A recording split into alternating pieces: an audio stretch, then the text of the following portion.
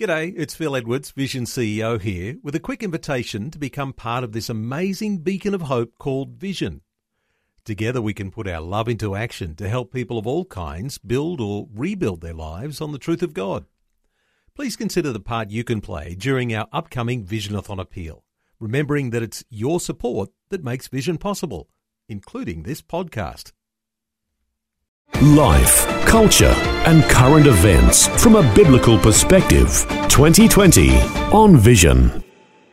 Get ready for an interesting and engaging conversation over this coming hour. Change is happening very quickly here in Australia.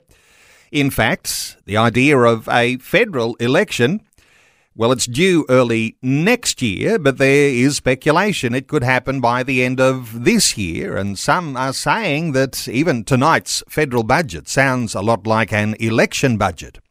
Well, change is happening both at state and federal levels. And as is the case ahead of elections, we'll hear of an old guard either retiring or being retired, and the emergence of a new breed of politician. So what is happening to Christians in politics? Well, you may have caught the news that the Reverend Fred Nile has announced his retirement from the New South Wales Upper House seat that he's held for almost 40 years. And, of course, subsequent to that, there is the parachuting of Lyle Shelton, the former Australian Christian Lobby leader, into that seat in November this year. Federally, MPs such as Kevin Andrews have announced retirement. On the weekend, there was that news from the long-serving Liberal Senator Eric Abetz that he's been demoted. So not necessarily planning retirement, demoted, though, to a potentially risky third spot on the Liberal Senate ticket ahead of the next federal election.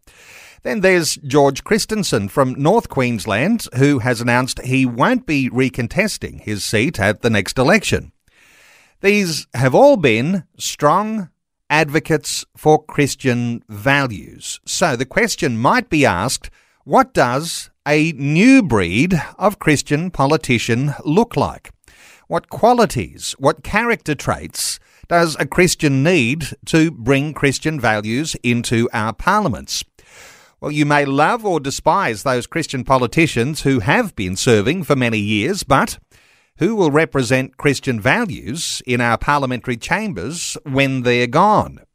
Damien Wild leads the Australian Family Coalition, defending the family and promoting a society grounded on conservative Christian values and aspiring to safeguard our freedoms under threat today. Damien Wild is joining us through this coming hour. Damien, special welcome back to 2020. Good morning, Neil. Damien, always love our conversations, and I do want to invite listeners to prepare to be a part of this conversation. They might even direct where the conversation goes over this next hour, an important conversation to have. Just start off here, Damien, just coming back to what I was saying in the introduction. The landscape is changing, and it's changing fast. Retirements are happening, and a new election is on its way. Let's talk about the landscape as you see it right now. Well, Neil, you've done a very good job of outlining some of the changing faces that we'll see over the coming weeks and months already. I've had the pleasure of meeting and occasionally working alongside some of these people over the years. If I can just pay tribute firstly to the Reverend Fred Nile, who really, he's been in Parliament for as long as I've been on this earth, which is an extraordinary achievement. And I know that he has worked, stalwartly for the people of New South Wales over those 4 decades. So I'm sure he'll be missed, but he's well and truly earned his retirement. Having worked alongside Lyle Shelton during the marriage campaign of 2016-17, I can attest to the fact that Lyle is a very competent person, very considered opinions and a good Christian, and I'm sure that he will give his absolute best to the people of New South Wales. And if nothing else, I look forward to the very, very interesting dynamic that's going to be created by having both him and Mark Latham in the New South Wales Upper House. I can see very interesting things happening there. The other one you mentioned Oh, sorry, Neil. No, I was going to say, I was just going to reinforce this idea of new dynamics and the interesting mix there of a Mark Latham in New South Wales politics, which really has, I mean, he's got a reach that's broadly right across the nation, but of course his focus is in New South Wales politics, but the dynamic And while he doesn't name himself as a Christian, he is a demonstrable example, isn't he, of someone who takes a conservative position and in actual fact finds himself defending Christian values, even though he doesn't actually claim to be a Christian himself. So the dynamics here, when we talk about Christians in politics, very, very significant, Damien. Oh, absolutely. I don't think, that Christians have a monopoly on common sense. And I'd like to think that we've got a lot of allies out there in the broader community. So seeing those two and how they will hopefully work together will be a very good thing. And I do think, as you say, that their influence will be felt beyond New South Wales. The next person you mentioned was George Christensen. Now, George has been an absolute trooper for all things life, family, freedom. Just last weekend, he was speaking at the March for Life in Brisbane, and he's been doing so much over the last few weeks and months to promote this idea of providing life-saving treatment to children who survived failed abortions. George is no stranger to those sorts of issues and has done so much for so many years. I, for one, will be very sorry to see him go. I first came across George when he was a councillor in Queensland, and to see him come all the way to the federal parliament, I too think that he has deserved his retirement, but not without a sense of sadness that perhaps he had more to give, and also that his words really ring in my ears, as I'm sure they did with many, when he said that politics is broken. And I think that's a warning that we ought to take heed of. The next person you mentioned was Kevin Andrews, who, again, I've had the pleasure of knowing for years. Kevin was a minister in two governments, the Howard government, and when the Liberals returned to power. And really, it's unfortunate that his is a sort of forced retirement. When you lose your pre-selection, that's effectively it. But Kevin has given the best part of 3 decades, I believe, and has done so much on life and family issues, not the least of which was overturning the terrible Northern Territory euthanasia laws in the mid-90s, which was one of the very first campaigns I got involved with personally. It was one of the reasons I got involved with these sorts of issues. So Kevin will be sorely missed. Well, interesting. Just to stick on these words for a moment here, when you quote George Christensen saying politics is broken, there's an interesting element here, I guess, for our conversation today, because we're talking about Christians in politics, and some are saying, well, even though you might be able to name a whole bunch of Christian politicians, that's still only a drop in the bucket when it comes to the other non-Christian politicians who are driven by all sorts of, perhaps what we might call secular ethics.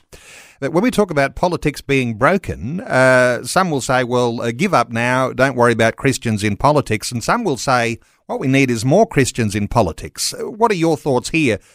Less Christians because they're all outnumbered, or more Christians needed to make a difference and be a voice? Well, I've been quite fond, Neil, of with those I work with and those that I've dealt with politically who share my faith, of sharing a certain parable with them. There were 3 servants whose master went away and left them some talents. And we know what happened to the bloke who buried his talents. I think that's true of all who might have a vocation to the political life. Burying your talents, particularly at a time like this, would be a terrible thing to do. It would be a tragedy. We certainly need more Christians involved in public life, and politics is no exception to that. You're right to say that there has been a huge infiltration of secularist progressive ideas into the political world, but there's also a great in between, a sort of no man's land.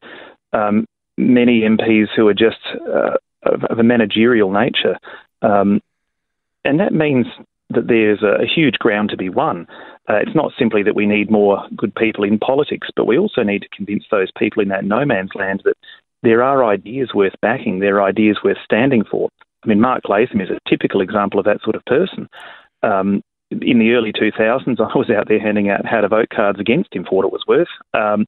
And now he's someone who I think we need more pollies to aspire to be like in their views.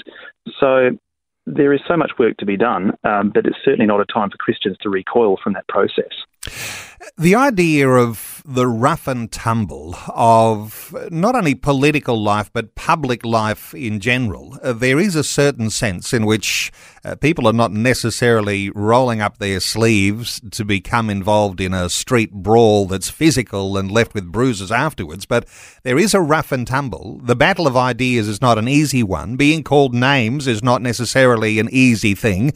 But there is a sense here, I wonder whether you've got a perception of where you would see perhaps those Christians in different denominations, and lots of people listening to our conversation today coming from all sorts of different denominations, but the idea of having a thick skin, being able to hold your own in the rough and tumble, that's a challenge, isn't it?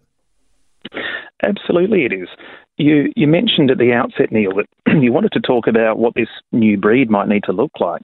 And regardless of whether it's MPs or, rank and file churchgoers, I think those characteristics are largely going to be the same in these days. We need people to be courageous. We need people to be fearless. Often we are given the example of people like William Wilberforce. He's an obvious one. He had to have the thickest skin possible to achieve what he did. But we pick examples in more recent eras.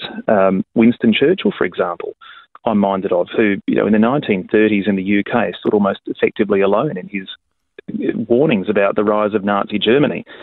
He was mocked, written off as a warmonger, and then, lo and behold, he was proven right. We need people to be fearless today. We need people to be courageous, and that's true regardless of whether they're, your everyday Christian or whether they are someone who seeks to serve in our parliaments. You mentioned that parable that Jesus told about the three servants. Sometimes we talk about that as the parable of the talents, and another one called the parable of the miners, very similar. But the idea that there is a stewardship, and it's very easy to point the finger and say, that's somebody else's responsibility. Somebody else needs to step up to the plate. I might argue pretty well around the dinner table or over coffee or over a drink or two with friends, but I'm not the one who needs to stand up in public life. What are your thoughts here about people who have some of these necessary skills and some of these talents and some of these virtues like fearlessness and courage that you're saying, about our sense of stewardship in all of this? Well, firstly, Neil, I would say you mentioned those who may not feel that they have some of these talents. I don't consider myself particularly talented, and that's not false modesty on my part. I don't consider myself a particularly eloquent speaker or have any special skills. But I saw a need, and that's why I'm sort of doing the work that I am. And I think that if more people come to the realisation that there are these gaping holes in our society, then no matter what our failings, we will seek to fill those gaps. You mentioned, again, that parable of the talents, and it's worth reminding people that talents has a double meaning. It wasn't just a coin of the ancient world. It actually does mean your talents, your skills, your gifts from God. So I would really say that regardless of your talents, find a place to get involved. It doesn't matter how small it is. I'm going to drop another quote here, in Edmund Burke on this occasion, who once said, he made no greater mistake than he who did nothing because he could only do a little. So we may not all be called to enter Parliament. We may not all be called to be a spokesman for some organisation, but we can all find useful things to do. We look at the example of people like Kevin Andrews, who lost his pre-selection. Now, if he'd had a few more churchgoers in his branch, perhaps he would have been pre-selected again. It's not hard to join a political party, go along every few years to a pre-selection and vote for a good man. Not hard at all. So there are so many opportunities just waiting for people to get involved. And you say, Damien, that it's never been a more important time than right now to join a political party. And here we are. There are no firm dates on the horizon for the next federal election. We've just seen a Tasmanian election, but I don't think there's any other state elections planned this year. So here we are having this conversation at a time when you might say there's a lull in all of the political activity that's going on. And yet you can affirm it's never been more important to join a political party than right now. What are your thoughts on the urgency of Christian believers in this sense, taking heed of that thought? Well, we can certainly see the state of our various states and territories, the state of our country and the state of the world. I'm not going to sugarcoat it. Things are not flash at the moment. We've seen the aftermath of the marriage legal redefinition in 2017 and the myriad of changes that have come from that, which we will not see the cease of the ripples for a long time. The gender ideology and so on that flow from that. Likewise, in the last few years, we've seen radical abortion laws steamrolled around the country. We are seeing the rollout of so-called conversion therapy laws, firstly in Victoria, and then subsequently we'll see them elsewhere. Euthanasia it's halfway across the country already, and within the next week or so, my own home state of South Australia will be voting on that. I don't think that there's any question that there has never been a more urgent time for people to get involved in this process. I only fear that people don't realise too late that they needed to get involved, and it wasn't so hard to make a difference. This is 2020 with Neil Johnson, helping you make sense of life, culture and current events from a biblical perspective. 2020 on Vision. Our talkback line open, 1800 316 316. The question we're asking on Facebook today, do you think Christian voices in our parliaments have what it takes to shape the future? You can find that question at facebook.com/Vision Radio. Our special guest is Damien Wild. He leads the Australian Family Coalition. We are talking about Christians and politics today. The idea, what does a new breed of Christian politician look like? Damien, let's talk about perhaps some of those who are prominently Christian, some of those who are emerging and moving into positions of responsibility. What names come to mind for you? Well, there are some very obvious ones. Neil, you mentioned Amanda Stoker earlier from Queensland, and it's been fantastic to see her elevated to her position in the recent reshuffle. She has been an active voice on behalf of the family in her relatively short time in Parliament already, and I think that she's got great things ahead of her. Another person, obviously, is Andrew Hastie, and to see his elevation to Assistant Defence Minister is fantastic. He's been a very prominent voice on many of the issues that your listeners would care about, and I likewise think that he's got a lot of leadership potential ahead of him, possibly a future Prime Minister. Who knows? We'll see. Some of the other people, whether we sort of define them as Christian or not, I don't pretend to know all of their personal faith, but I can only judge by what I've seen from them, that their defence of life, their support for the family has just been extraordinary for such relatively short times in Parliament so far. And I name in particular people like Senator Claire Chandler from Tasmania, who has been so active in defending biological truth, women's rights, women's sport, all these sorts of things. She's been remarkable in what she's achieved. And Senator Alex Antic from South Australia, who was quite vocal over some really challenging campaigns in Adelaide, including prostitution and also the recent radical abortion to birth bill. These are issues that he didn't need to get involved with. They were state issues, but as a federal senator in his home state, he thought, no, I've got to speak out on these. And that's the sort of, courageous leadership that we need to expect from our pollies wherever they are. So those are just a few names, and if we see a few more of them, it'll be a good thing. Can I just say, Neil, as well, that there's one lady today who may actually have her future decided down in Tasmania. Your listeners may be aware that due to the peculiarities of the Tasmanian electoral system, voting and counting tends to take a while. There's a lady who's hanging on for possibly the last spot in her 5-seat electorate, and that's Madeleine Ogilvie, Labor turned independent turned Liberal MP.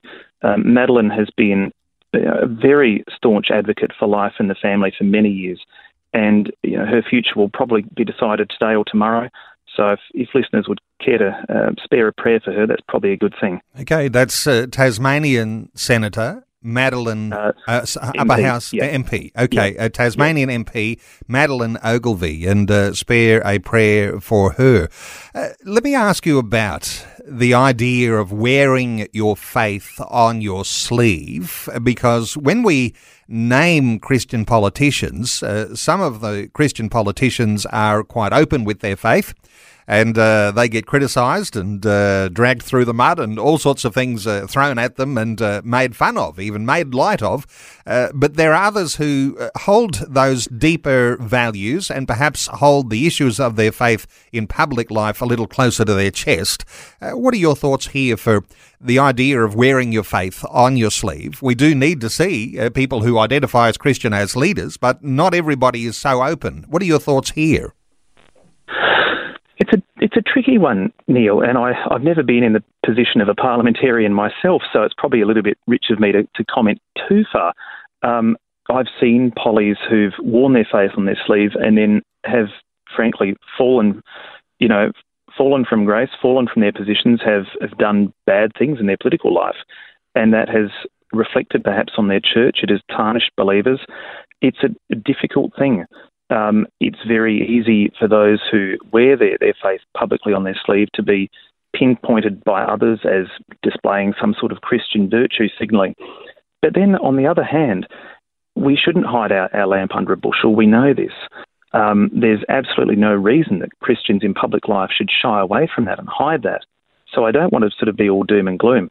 It's essentially, I think, about walking, that middle path, about not going to excess or deficiency. I think you and some listeners are probably aware that I serve on a major metropolitan council in South Australia, and it's one of those councils that still says prayers.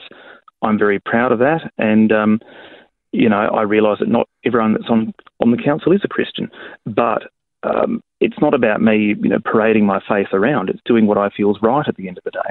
And we need to encourage parliamentarians of faith not to hide their lamps under a bushel, and just to incorporate their faith into their everyday life, because at the end of the day, what they are doing is their role. It's different to ours, but it is their vocation, it is their calling. We're taking calls on 1800 316 316. Damien, let's take a call from John in Tasmania. Hello, John. Welcome along. G'day, how are we? Very well, John. What are your thoughts for our conversation? This is a very big thing at the moment. I'm trying to have a lot of open discussion with people that I come across in my own circles. Right now, there is a really big political issue right in front of every single Australian person, basically everyone in the globe, and that is these COVID tracking apps and things like that. And even the vaccines that are being rolled out in Australia, there's so much not being discussed in political circles. There's not the voice being raised in protection of people and basically telling them the truth with what's happening with these things. John, I'm just hoping. Yeah, there is obviously significant debate and division within the Christian community around all sorts of issues to do with vaccines. And I'll get Damien's thoughts here too, but it does appear that politicians they will say that the Therapeutic Goods Administration are the people who are the experts here. They will give that honour to those who are medically trained in this area. And there is this concern, though, that there's another side of the story not being told. But your thoughts at all here, Damien Wild, on where politics and issues like this, which is not really a theological issue, vaccination's not theological, but there are all sorts of conspiracy theories that come in around it. Any thoughts here, Damien? Well, it's not predominantly a theological issue, but there is a small element, which I'll come to in a moment. But John raises an interesting question, and certainly the lack of what he might perceive as debate about this in political circles, I think, can be largely ascribed to the fact that if you have even so slightly different view to what is the accepted norm on these things, you are derided as a conspiracy theorist. I'll simply say this because I realise there'll be a huge divergence of opinions on this, but it's absolutely paramount to realise that choice must be the first and foremost principle when we consider all these things. And I think that when we look at things like passports and so on, they are incredibly worrying developments. They really are. The aspect I mentioned, Neil, that does actually stray into the moral field is certainly the ethical considerations, of which I don't think there's personally been sufficient discussion, and that's about the sourcing of some of these vaccines. Remote though they may be from abortions that allegedly happened a long time ago, they are still of concern to very many Christians, and I don't think that their concerns should just be shafted. So certainly there's a lot here that has to be discussed, and I don't think has sufficiently been yet. Let's take a call or two. Let's first of all hear from Sven in Adelaide in South Australia. Hello, Sven. Welcome. Hey, good morning. Thank you for having me on. Thanks. I want to thank Damien, too, for his work. I live in his council, and I know what work is going on in the council and around the state and his influence on that, so I appreciate that. I just want to share maybe a story and then highlight some things, some themes from that. Just briefly, several years ago when the same-sex marriage plebiscite was coming about, I was attending an evangelical church, let me just say that. And I have some skills in the background of research. So there was an opportunity to talk to the congregants in the church I was attending to inform people on the choice they were making in the plebiscite. Well, long story short, I was persecuted by my pastor for wanting to inform the congregation of, simple kind of a few-hour workshop on the issue. And it ended up that the pastor, who's evangelical, was advised his congregants to basically vote the way they feel they should vote. I'm voting no, but you vote the way you feel you should vote. And I think just to unravel some of the complexity in this issue that, in my opinion, is that there's this notion that the gospel is about telling people about the cross of Christ, which is true, but many people don't recognize that, there's other sides to the gospel, and the whole verse, seek first the kingdom of God and his righteousness. Sven, what you're touching on here is very, very powerful. The idea that when we hear the Christian gospel, there might be the story of the cross, but where the rubber hits the road is salt and light, and the way that effect has on our broader community, and politics is the mechanism by which that salt and light becomes effective. And you've outlined that wonderfully. But I wonder, Damien, have you got a thought or two here for Sven? Well, firstly, Sven, it's good to hear from a fellow northeasterner out of the whole country. It's good to hear from someone close to home. Look, I certainly resonate with your story.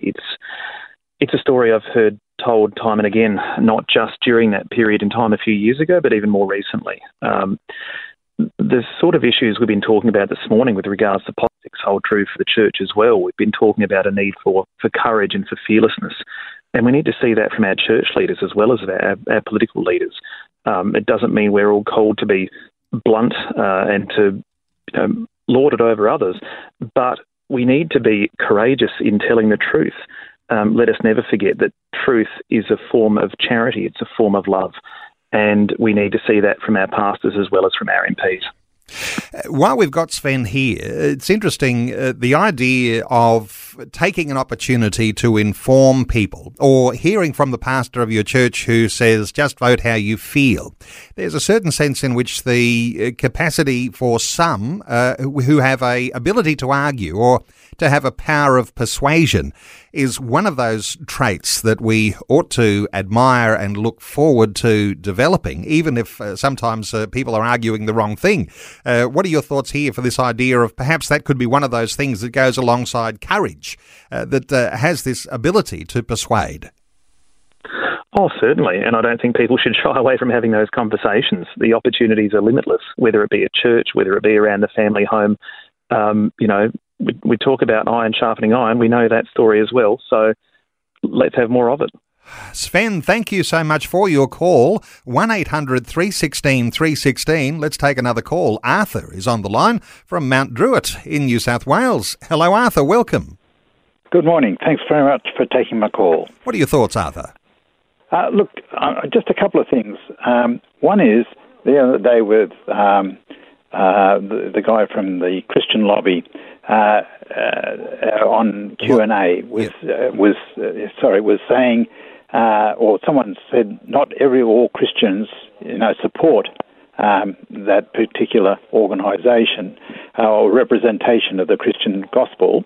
And I'm just wondering how that affects. And the other quick thing is that, we need the Christians to stand up in politics.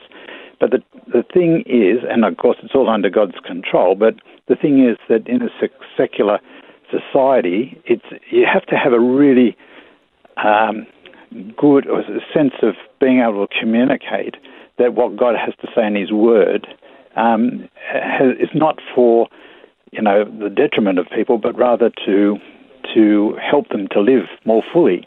And sometimes I think that's a very hard thing to do. Arthur, great thoughts in there. Let's just tackle that first one first. And I think you're making reference to Martin Iles' recent appearance on Q&A, the idea that there's a criticism that says the Australian Christian Lobby doesn't represent all Christians. Anyway, I wonder if you've got a thought or two there, Damien? Well, neither can my organisation claim to represent all families, but we are simply there to be a voice.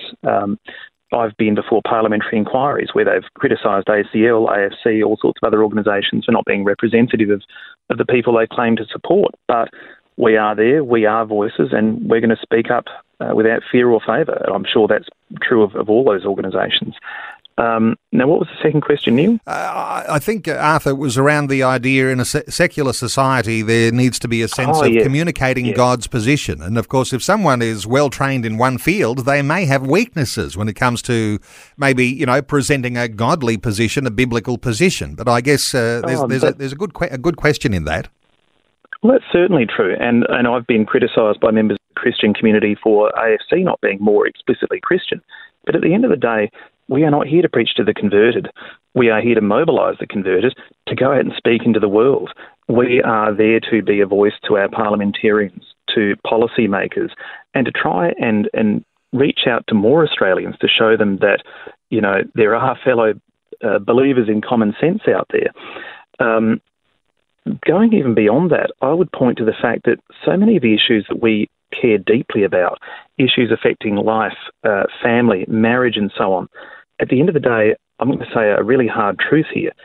They may not cut, they may not appeal to as many, the broader Australian community as we think. And that's true of people both on our side and those who hold a completely opposing view. I'll give you a case in point. Euthanasia over the years, there have been political parties formed under the banner of pushing voluntary euthanasia. Their votes have been absolutely pathetic, which fly in the face of their supposed 80% claim of support from the Australian public. What I draw from that is that these issues just don't interest the Australian public. And therefore, while we care about them deeply and we need to be in a position to do something about them because they actually do matter, we also need to be able to understand and address the issues that do matter to people, which by and large are important things. Cost of living, having a job, putting a roof over your head, looking after your family. And I think to show them that a pro-family Christian approach can actually address those issues is the way to go. And I want to say thank you so much to Arthur, putting a couple of great points there. Our talkback line open 1-800-316-316, and just a little plug for tomorrow's 2020 program, where we will be doing a debrief on tonight's federal budget, and we'll have a panel, finance experts, and we'll be talking about the things that are presented in the budget from a Christian position. So look forward to that on tomorrow's 2020. Let's continue to take some calls here, Damien. Let's hear from Dee in Western Australia. Hello, Dee. Welcome. Hi, thank you. How are you all? Good, thank you, Dee. What are your thoughts? My thought, I'm so glad to hear the topic. I'll first go into the word as the word of God said in Ephesians 6 verses 10. As we already know, our wrestle is not against flesh and blood, isn't it? It's against evil forces in higher places. Interesting one here, Dee. Yes, you go. What else did you have to add to that? And what the Bible told us, what God told us, we should put on the armor of God. So therefore, The people that are in the Parliament House, which is our leaders in Christian, which I'm so glad, it's our duty as the children of God to intercede on their behalf, to pray for them to get courageous. Like when Daniel was with Nebuchadnezzar, he was faithful in his services because he depended on God. I pray that the leaders that are in the Parliament House, as the Christian leaders, they should not deviate from their faith, no matter what they face. They should just focus to God and do the right thing. They should not be ashamed whatever persecution they receive. Let it just focus on God. Because what's going on is the enemy does not want to see them succeed so they can achieve what they need to achieve for the Christian that need help from God. Dee, you're making some good points here. A thought or two from Damien. I completely agree with Dee in terms of, the importance of prayer. It's absolutely crucial. And the importance of, as we've been saying, that courageousness and fearlessness, which we need to see in more of our leaders, wherever they find themselves. And I was reminded of one final snippet, which I'll share, and I'm not sure whether this is from Augustine or someone else. I'm sure one of the listeners can help me, but pray as though everything relies on God and act as though everything relies on you. Good stuff. Dee, thank you so much for your comment. Just to pick up on something, though, when people talk about Ephesians chapter 6, and that verse that says, it's not against flesh and blood we fight, but against principalities and powers and forces of darkness in high places. Sometimes we have a tendency to think that principalities and powers and forces of darkness are all spiritual. I think if we were looking more closely at the scripture, we might discover that principalities might be reflective of those ideological positions that are being promoted by those governing authorities, and powers that may also have a physical sense. But yes, of course, people usually tend to think of the forces of darkness in high places and group them all under one heading. Not expecting you to have a great response to that, but anything to add to that sort of idea at all, Damien? Oh, I think you're on the right track, Neil. I mean, you can't look at things like abortion, euthanasia, the destruction of the family, and not perceive that they have a spiritual basis to them. So the way that you've drawn that connection is, I think, spot on. And, of course, that doesn't neglect the spiritual battle that happens with those forces of darkness in high places. In a very secularised world that we live in, people will want us to think that there are no forces of darkness in high places, but let's go with God's word that there is a spiritual battle to be fought and that there are demonic forces that do want to direct things away from godliness. 1-800-316-316. We're taking calls. Let's hear from Ellie in WA. Hello, Ellie. Welcome. Oh, hello. How are you? Very well, Ellie. What are your thoughts? Look, thank you very much for taking my call, and thank you, Damien, for what you're saying.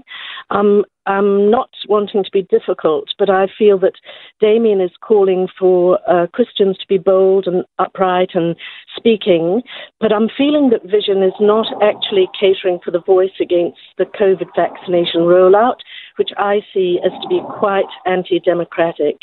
And I realise this isn't the arena you want to talk about that, but there seems to be no arena where people are being given a voice on this. Ellie, good thought, except to say undemocratic is an interesting one because that would apply to an election conditions, and so we're not actually being asked at this point to cast our votes as to what we think. Although if there is an election called and things don't go according to how we feel things might happen, of course then our vote does count when it comes to perhaps a protest in that way. A thought or two for Ellie here, Damien. Well, it's probably a bit unfair of me to comment on my host because I think the comment was directed at yourself, Neil, perhaps. But look, all I can say is for people who are unhappy with the forums available to them, start your own, find them, get involved with them. There is no limit, at least at the moment, on our freedoms preventing us from getting involved in public life. I know that may sound trite, but it's certainly true. The very genesis of AFC was that I felt that there wasn't enough being done to support the family. So there is always an opportunity for people to get involved in the public process. Ellie, thank you so much for your call. And just to say that if people are thinking that Vision takes an undemocratic position, and let me just reinforce that Vision doesn't take any position at all, but if you have some evidence that you feel may be important in the debate, it's not a matter of whether Vision is able to talk about that, because you might appreciate there are hundreds of positions. Your primary responsibility there may be to ensure that the TGA is aware of that position, the Therapeutic Goods Administration. And some people are saying, well, they're not listening. Well, make sure that you've informed them if you have a different concern. Thank you so much to Ellie for your call. 1-800-316-316. Let's hear from Philip. Philip is in Albany in WA. Hi, Philip. Welcome. Thank you. So, look, just on the matter of Christians being effective in Parliament when they have been elected. Now, for example, the children born alive.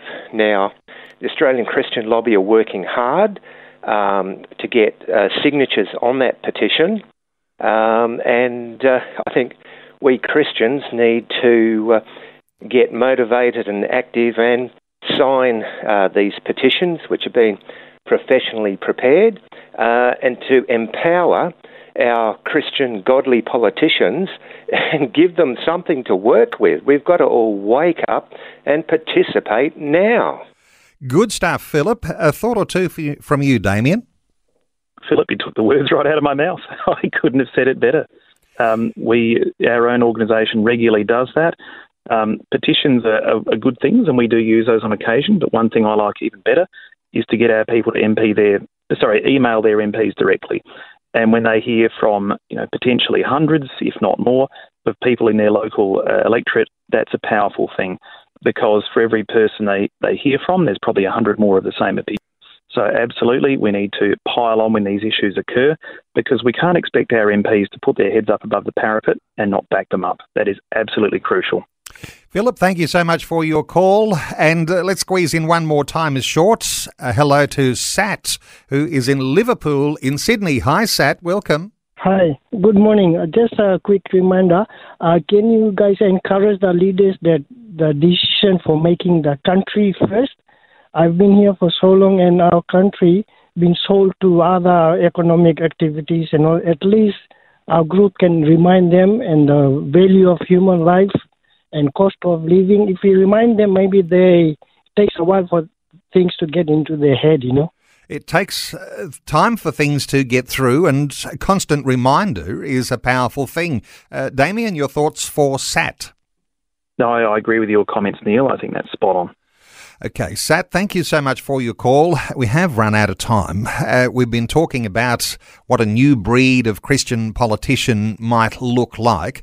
The first part of our segment really more about laying a foundation there, and wonderful input from listeners around a whole lot of different issues there that do actually give some level of empowerment to the thought that we ought to be involved, and the idea of even joining a political party. And I know that Christians who lead organisations like yours, Damien, you will obviously constantly say that you don't actually take a whole, just a one-sidedness. You're not a puppet of any political party. What are your thoughts for people who are thinking, I don't necessarily have a conservative view, I'm more a Labor or a Greens voter? What are your thoughts for Christians and the way they might actually join political parties and how valuable that is?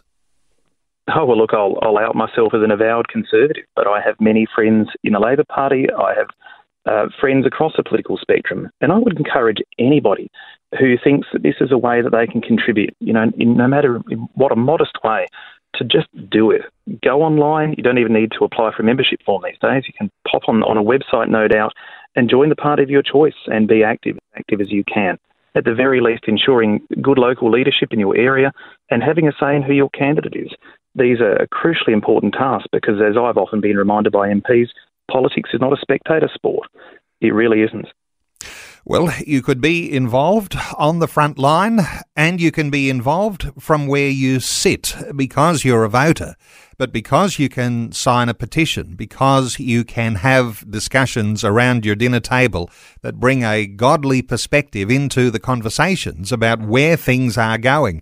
And I'll encourage listeners to check that Facebook question today, and I haven't been able to reflect a whole lot of different comments there. There's been lots and lots of calls coming through. The question we're asking today is, do you think Christian voices in our parliaments have what it takes to shape the future. And gone through a number of those comments. I won't be able to read them out, but have a read yourself, contribute there, because a lot of people are saying no. It's a little bit pessimistic, in fact, the outlook there that's coming from listeners. So have your own thoughts there.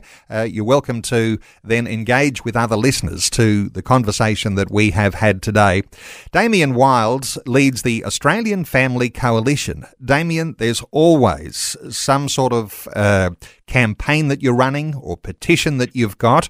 You've got wonderful resources that people can have an understanding of the issues around the debate. I want to point people to the website, austfamily.com.au. Listeners may be surprised. There's somewhere around a 50,000 membership for the Australian Family Coalition. A few new members wouldn't go astray either. austfamily.com.au, where you'll be able to connect with Damien Wild. Damien, thanks so much for your great insights once again today on 2020. Thanks, Neil. Always a pleasure. Thanks for taking time to listen to this audio on demand from Vision Christian Media. To find out more about us, go to vision.org.au.